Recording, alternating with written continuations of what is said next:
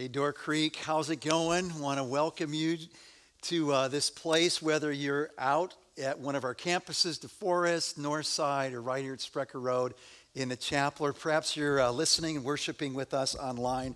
Great to have you here. My name's Mark, one of the pastors, part of the teaching team, and it's been a great week. So the reports have come back from our student ministries retreat last weekend. Check this out, 90 students were there. 7 made first-time commitments to Jesus Christ. 15 rededicated their lives to Christ. And 8 others are curious and want to know more about what it means to follow Jesus. So is that great news? That is awesome. And we are so grateful for our ministry staff, for the volunteers, and so proud of our students in the way that you're loving Christ, serving Him, and trying to be a bright light for Him on your campus. So we just celebrate that. Some of you have been also asking, so how do we do at the year end with our financial challenge? So we had a big mountain to climb, and the response was awesome. We had just short of 700,000 come in. Now, it was a little short of our goal, but here's the cool thing. This last year, anticipating that it's a big year, right? So we had a new campus that started on the north side and a new building for our DeForest campus. So we raised some money through what we called our Ministry Expansion Fund, which made up the shortfall. And so we're all square moving into this year, and we praise God for that. And thank you for your generous giving in this place. Your giving, you guys, continues to change lives each and every week, so thanks. So today, we turn from friendship to work matters. Today, we're going to talk about God's design for work. Next week, how and when it's hard. What are we supposed to do in those times? The third week, we'll talk about connecting our faith to our work. And then the fourth week, we're going to be talking about working for the common good. So when you just hear me say the word work, what kinds of things are running through your mind? Good things, happy things, or pull your hair out kinds of things? So is it a necessary evil? Is it a pain in the neck? Do you love it? Or is Johnny Paycheck saying you take this job and you remember? Do you get out of bed excited for it? Or are you longing for the weekend, ready to quit or retire? True or false? Work is a result of sin and the fall.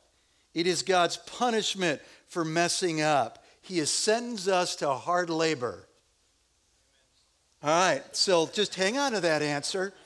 For those of you at other campuses, there was a resounding amen. So anyways, maybe you join that person.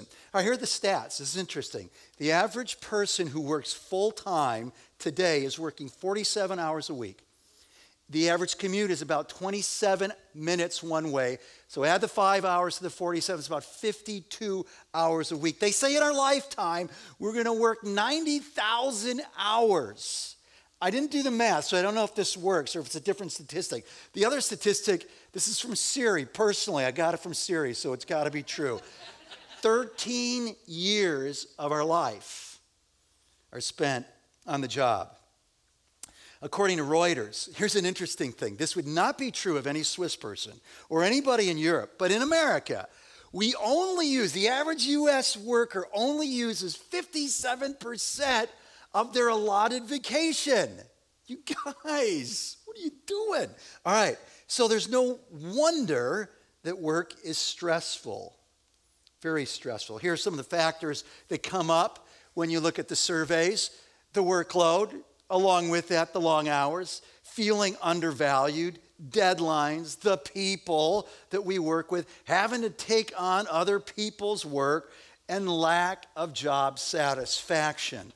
And if you're a stay-at-home mom or dad, it all sounds very familiar. So, do you remember your first job? Do you remember your worst job? Man, I hope it's not the one you're in right now.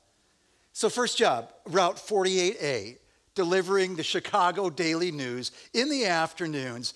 I didn't know when I accepted the job that all the deliveries were at some level of an apartment building. But who cares? Well, they cared because I got pneumonia and they fired me. First job, Route 48A. Worst job, I think it was my sophomore or junior year in high school where I had a 6-week job at the store I'd been working at, Dominic's, right behind my house. They wanted me 40 hours a week to do this. Take everything off every square inch of shelving.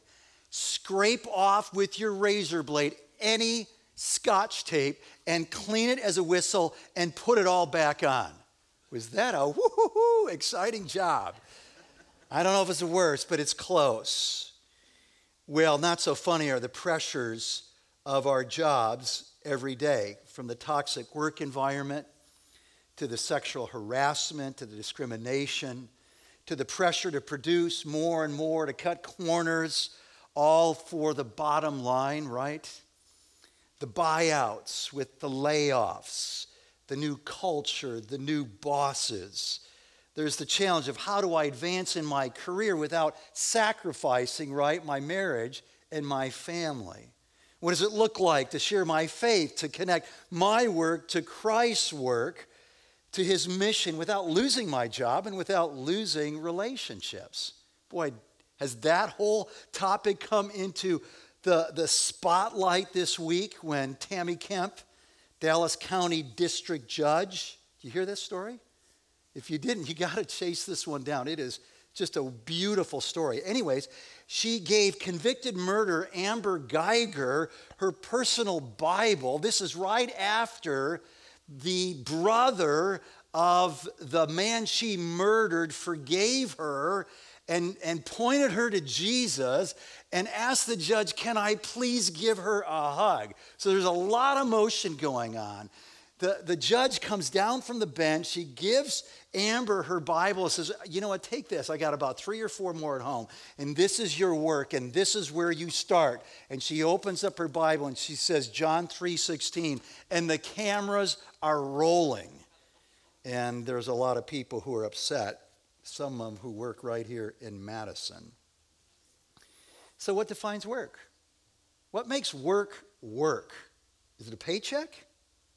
Is that what makes work work? So what about students? What about volunteers? What about a stay-at-home mom or dad? What about grandparents caring for their grandkids? What about someone who has a disability?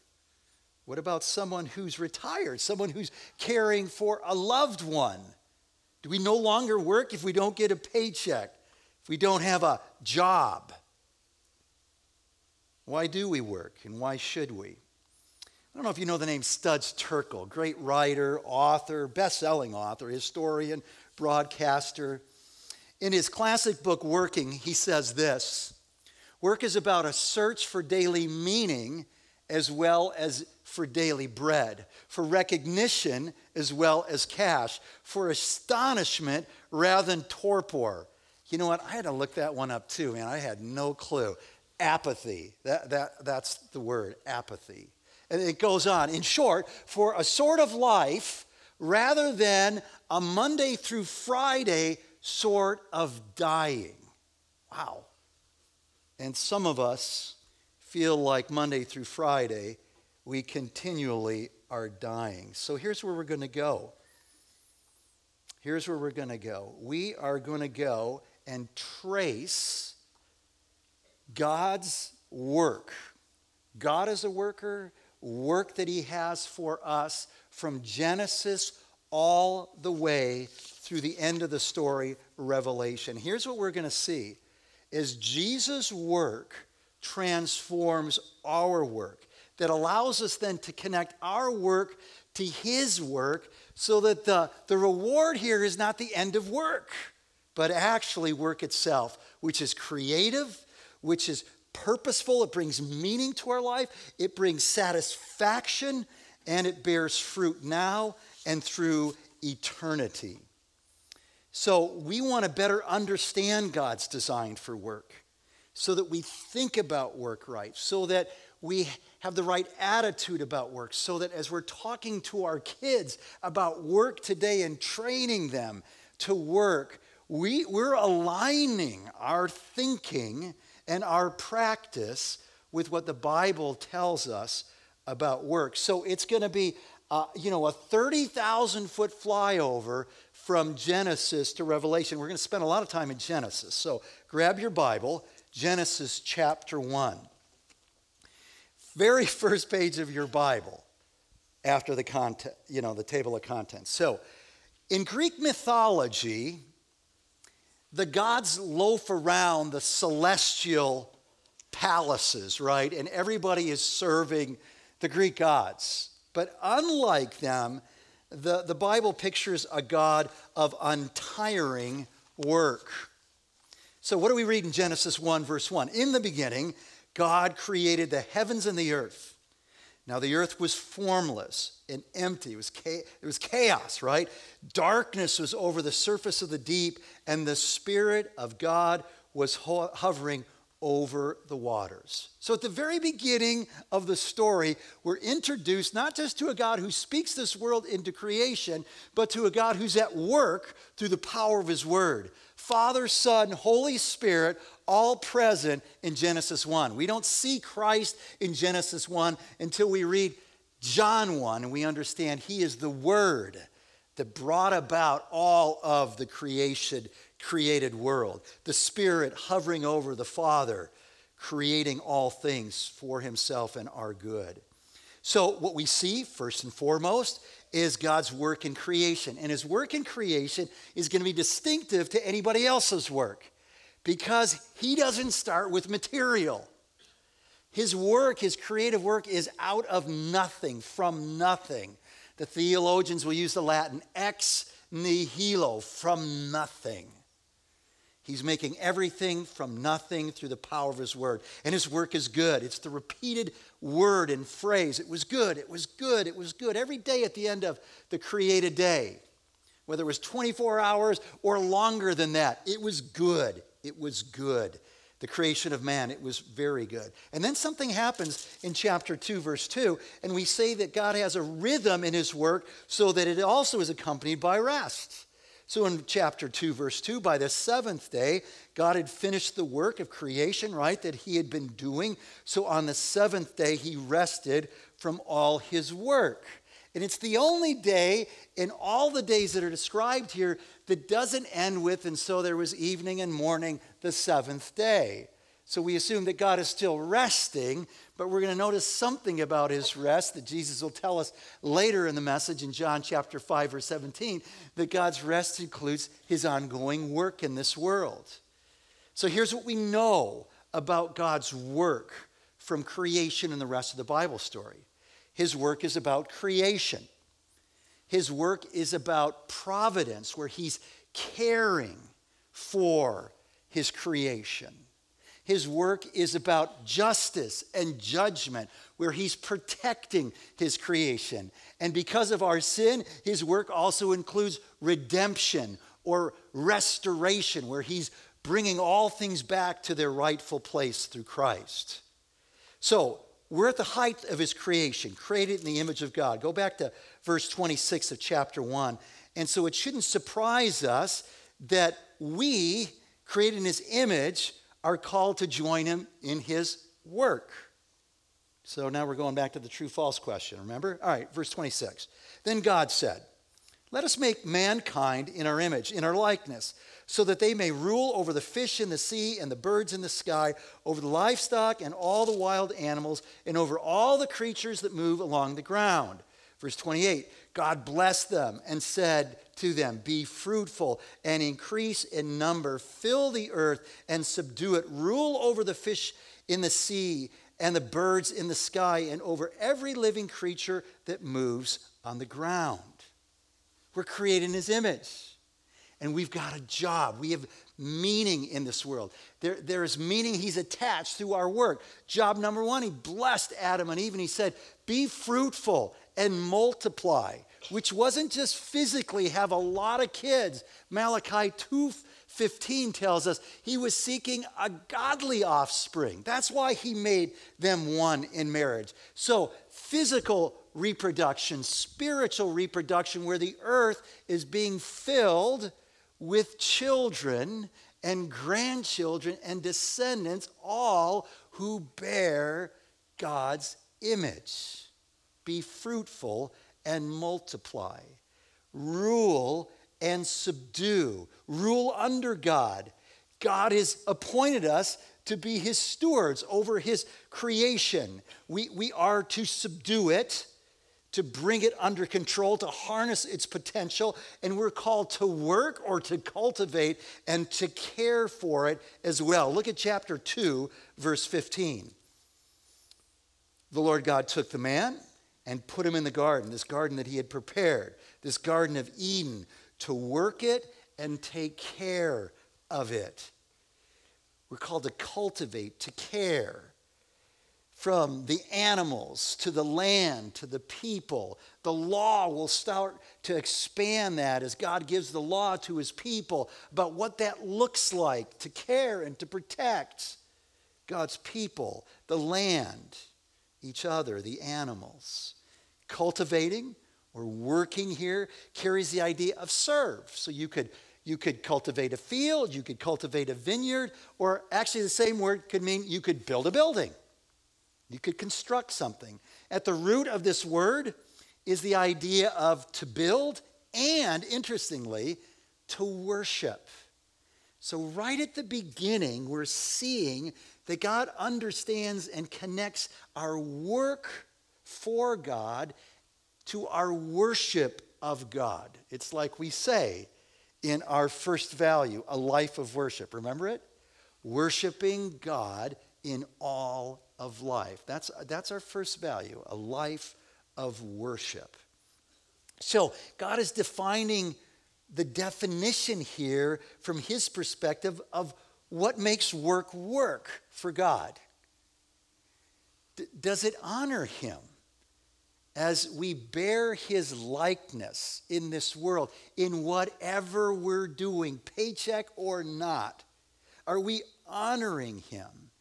Are we seeking to make things better as we cultivate things that he's placed in our care, protecting things, caring for things, part of our work?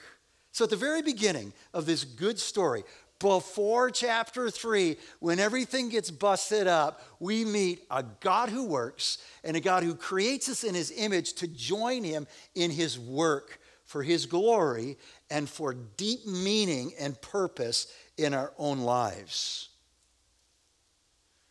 So what happens? Turn over to chapter 3, verse 16. Here Adam and Eve have rebelled, wanting to rule like God, and their rebellion and sin mucked it all up for the worker and for their work.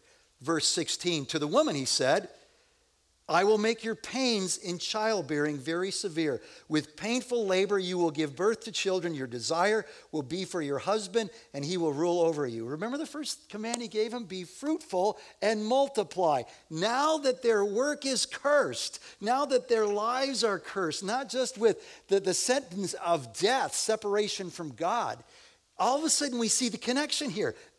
Eve was supposed to be at the heart of bearing children that would fill the earth.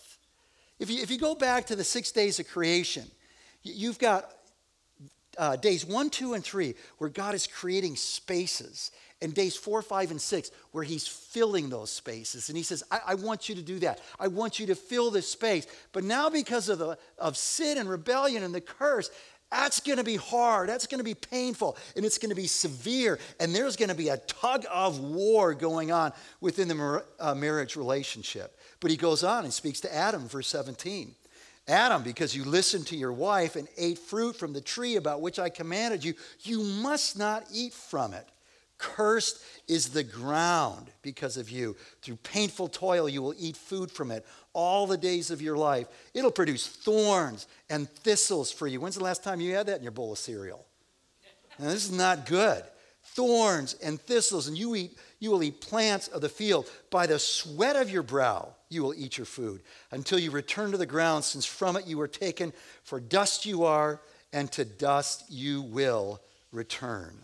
So pain and suffering in their God-given assignment. So here's the interesting thing is, nothing has changed about God's assignment for his people. They are to join him in his work, but everything's changed internally, externally, because of their sin. So you read on, and all of a sudden in chapter 4, You see this in full flower in one of their sons, Cain. And so he's disconnected his heart and his work from God. So he brings a sacrifice that is not acceptable. We're not really sure. Did he not bring the first and best? Did he not bring an animal like his brother Abel? We're not sure. All we know is he knew what he was supposed to do and bring, and it wasn't aligned from the heart level with God. His work was disconnected from God. And his work then was disconnected from God's command to care. So the next thing that happens is, in a jealous rage because his brother's sacrifice was accepted, he says, hey, Abel, I want to talk to you out in the field. And he takes him out, the image bearer that he's to care for and protect. He kills him. Move ahead to chapter 11. There's a group of people, man, they are building and they are cultivating, and there's culture and there's language and there's technology. Are you kidding me? They've just come up with the brick. This is like big stuff. And they're building things, and it's going to be awesome. Now, God told them what? I want you to fill the earth. Fill the earth. And what do? They're camping out on Shinar's plain, and they're taking their bricks, and they're building it for their glory. So that we'll make a name for ourselves, completely disconnected. But in the middle of the story, where we are from Genesis 3:15 to where we are today and where we'll be till Christ comes back or calls us home, we understand that sin doesn't just muck it up and have the final say, that God in his grace can help us to actually get it right. So there's a lot of people whose heart and work is connected to God's. Men and women like Moses and Joseph and Daniel and Ruth and Esther, that beautiful woman in Proverbs 31, Ezra, Nehemiah, to name a few. A great study would be the life of Joseph, who understood that God was with him and everything he did was for God's honor. When we get to the wisdom books, those middle books of Job, Psalm, Proverbs, Ecclesiastes, so Genesis is part of the first 5. We call it the law. And then we were just talking about the history books, those 12 books. Then at the very middle of the Old Testament, we've got the poetic books, the wisdom literature, Job, Psalm, Proverbs, Ecclesiastes, Song of Solomon. Here, we have the wisdom that reminds us what happens when we disconnect our work from God's work. And what we find out as our work becomes meaningless and futile and hard. And so King Solomon, this guy that I imagine built places like Versailles, you know, he would say, man, I built these houses and palaces and vineyards and gardens and parks. Man, it was awesome. People came to see it, but it was all meaningless. As I pursued, and here's the key phrase in Ecclesiastes, life under the sun. That's like an idiomatic expression for saying, as I did life without God, I lowered my view, and all I saw was the here and now, and I lived for the here and now, and I wasn't connected to God. And it was all meaningless. In chapter 2, verse 22, we read this, same book. What do people get, Solomon says, for all their toil and anxious striving with which they labor under the sun? There's that phrase. All their days their work is grief and pain. Even at night their minds do not rest. This too is meaningless. But we find out that God is not absent in the life of our story here in the middle of the story, and he can bring joy and meaning. And we find this in the next verse. Yet with God, key phrase, with God, there can be contentment and enjoyment and happiness. So just think about that. Because you're convinced, not my job, ain't no way those 3 words could ever be true. Contentment, enjoyment, happiness. Well, maybe you've never taken God to your workplace. With God. Those 3 things are true. Moreover, when God gives someone wealth and possessions and the ability to enjoy them, a gift from God, to accept their lot and to be happy in their toil, their work, this is a gift from God. God can do that. bring that very thing that we long for, contentment, enjoyment, happiness, enjoyment, a gift from God. That takes you to the prophets. And those books of the prophets, the major prophets, the first 5, and then the 12 prophets after those 17 books, all kind of just are accusations about the people who haven't done it. They haven't done it. They've not connected their hearts and their work to God's work. And so the flaws of the worker and his work are pointed out. The worship of God is exchanged for the work of their hands. Idols. The care and protection that they were to administer to each other was trashed. So we read this in Isaiah chapter 1. Wash and make yourselves clean. Take your evil deeds. That's how God described their work. It was evil. Take your evil deeds out of my sight. Stop doing wrong. Learn to do right. Seek justice. Defend the oppressed. Take up the cause of the fatherless. Please the case of the widow. Their work was no longer connected to God, and so it was no longer able to be work that promoted the common good of their neighbor, even the most vulnerable within their midst. So that brings us to the Gospels, where we're introduced to a Savior, Jesus, who redeems the worker and our work. So think about this. Jesus lives some 33 and a half years. He starts his public ministry at age 30. The rest of his life, you know where he's hanging out? In a carpentry shop. I love to tell my friends who wear a tool belt to work each day, don't forget, God only had one son, and he made him a carpenter.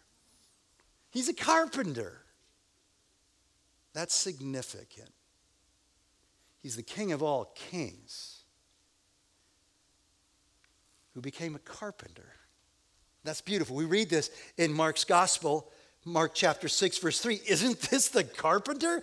When this guy comes on the scene, well, what's going on here? This guy can preach. This guy's doing miracles. Isn't this the carpenter? Isn't this Mary's son? Ordinary work. Ordinary work. But all of it pleasing to God. How do we know?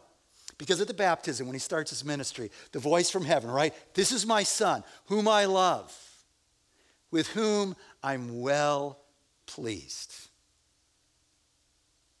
He was a carpenter. For how many decades of his life? Public ministry for 3, a carpenter for 7 times that? I don't know. A long time. So Jesus, disciples, think about it. What do we call Matthew? Well, we could call him an accountant, an IRS guy. He's a tax collector. We got the commercial fisherman. You know, a lot of those. He was into the commercial fishermen, Jesus was. There was a politician, right? Simon the Zealot. And later his followers would make up a guy like Luke, the doctor. You had soldiers, and you had Lydia, the textile. She was in the textile industry. We even had a warden, right? We got the jailkeeper from Philippi, a warden. All kinds of people. And this is what we know about how Jesus saw his work. He said this in John chapter 4:34. My food, that which sustains me, he says, is to do the will of him who sent me and to finish his work of restoring, his work of restoring all things back to their rightful place. And he talks about the Father's work in chapter 5. He's been healing on the Sabbath, something he did all along. So one of the things we see in Jesus' life is he had this total balance about work and rest. And he was faithful in keeping the Sabbath, even though the religious leaders went crazy going, you're breaking the Sabbath because you're working when you heal that person. And Jesus is always doing good as he worshiped God and celebrating community. He's gathered with his friends. And so he's just healed on the Sabbath. And in defense of that healing, Jesus said to them, my Father is always at work. Remember Genesis 2:2? God is at rest. There is no evening and morning. He's at rest. But God's rest includes even work to this very day. And I too am working. And Jesus invites us into the work, right? When he says, go and make disciples. Get as many children and students and adults, anyone from their youth to just to the end of their life. Point them to me, make disciples, teach them, baptize them. Join me in my work.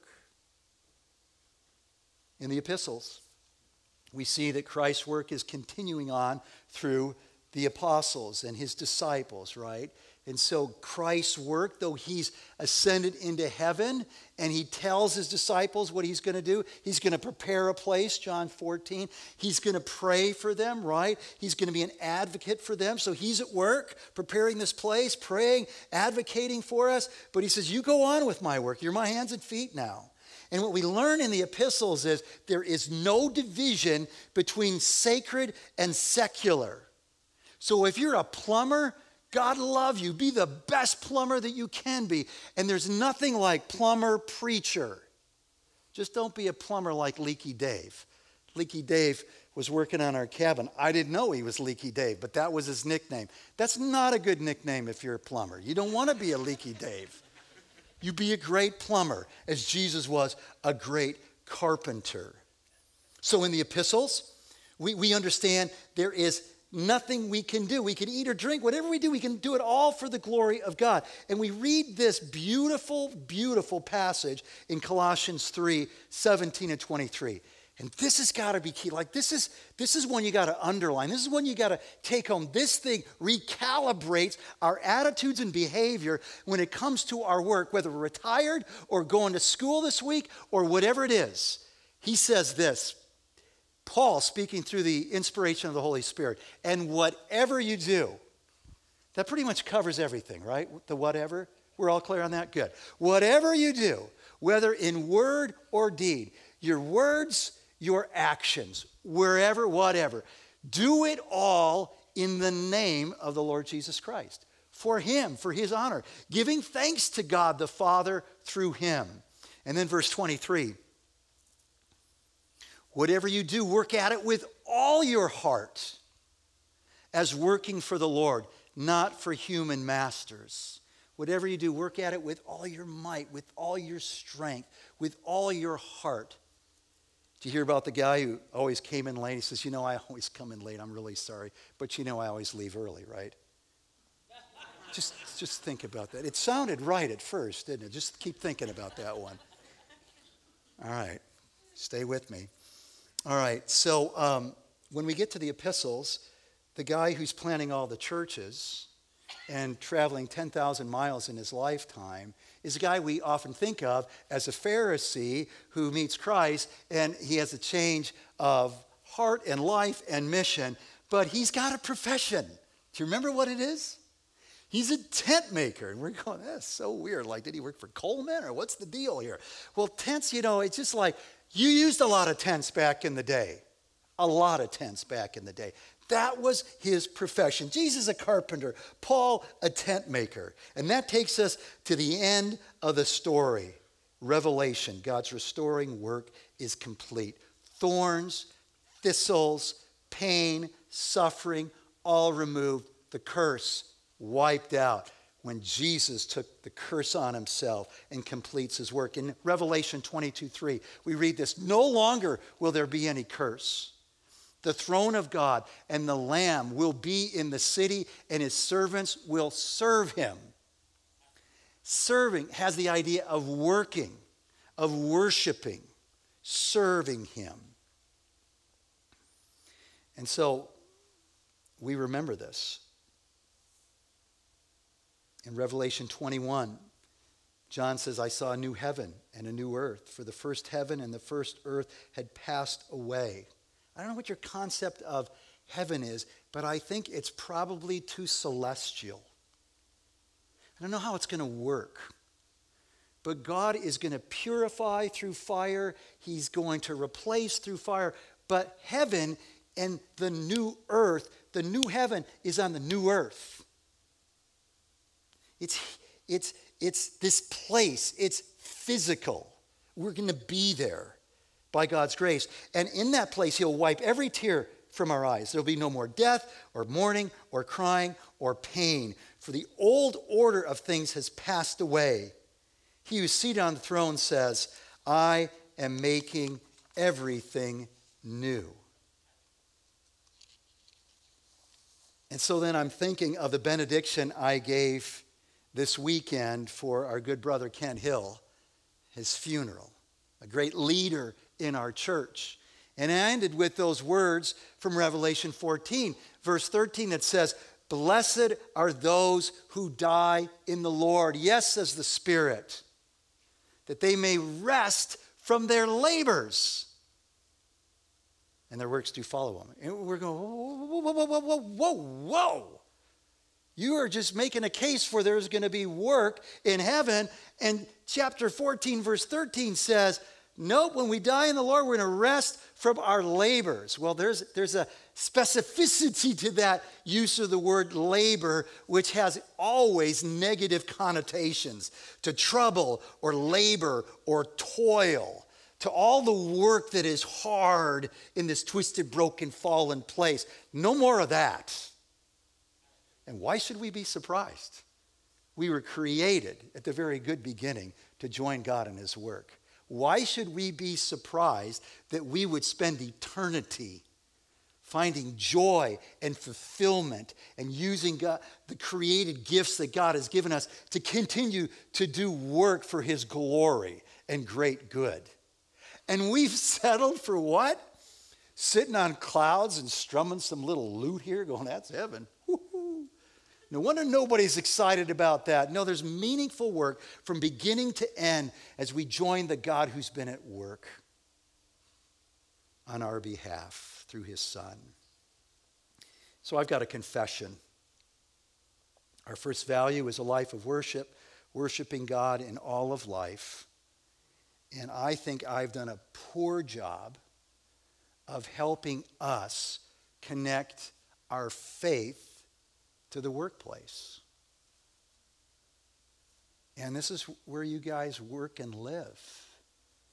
And pray that we as a teaching team will be more aware of that dynamic. This is where you spend your time, your lives, the relationships. This is where God has called you to further his mission in this world. I want to give great thanks and praise to God for parents who taught me two fundamental things: to know, love, and serve Jesus Christ, and to work hard and love working hard. I love that about my parents. They taught us about excellence. Man, my dad had the biggest shoes, and I had to polish 12 of them every week. And my little hand would slip into that thing that looked like a size 22 Bob Lanier sneaker. I mean, it was huge. And if I didn't get it just right, we got to go back to the beginning, because my mom said there's a certain way the shoes got to look. It's all got to be polished. I'm so glad that my mother taught me about excellence, my dad, and that my mother always was singing and whistling when she was at work. My parents loved working, and they worked hard, and they allowed us to join into the work, and we did that together as a family. And then they taught us how to rest. So there was no work on Sunday. You couldn't mow the lawn, you couldn't wash the car. That's Saturday stuff. It was pretty hard growing up as a kid, to be honest with you, because it maybe got a little crazy, legalistic, like there are certain things you couldn't do. But anyways, I learned how to rest. And my dad looked like a workaholic on all accounts, working 18-hour days, 5 days a week. But he always took his vacations. And he was at every breakfast table and every dinner table. I'm so grateful for my parents.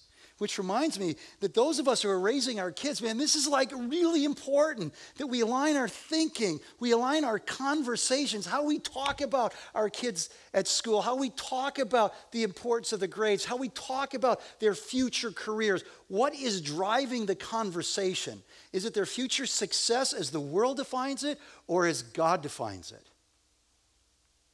What are we modeling? What story is our work telling our kids? So where does our thinking, our attitudes, our approach to work, to school, to retirement,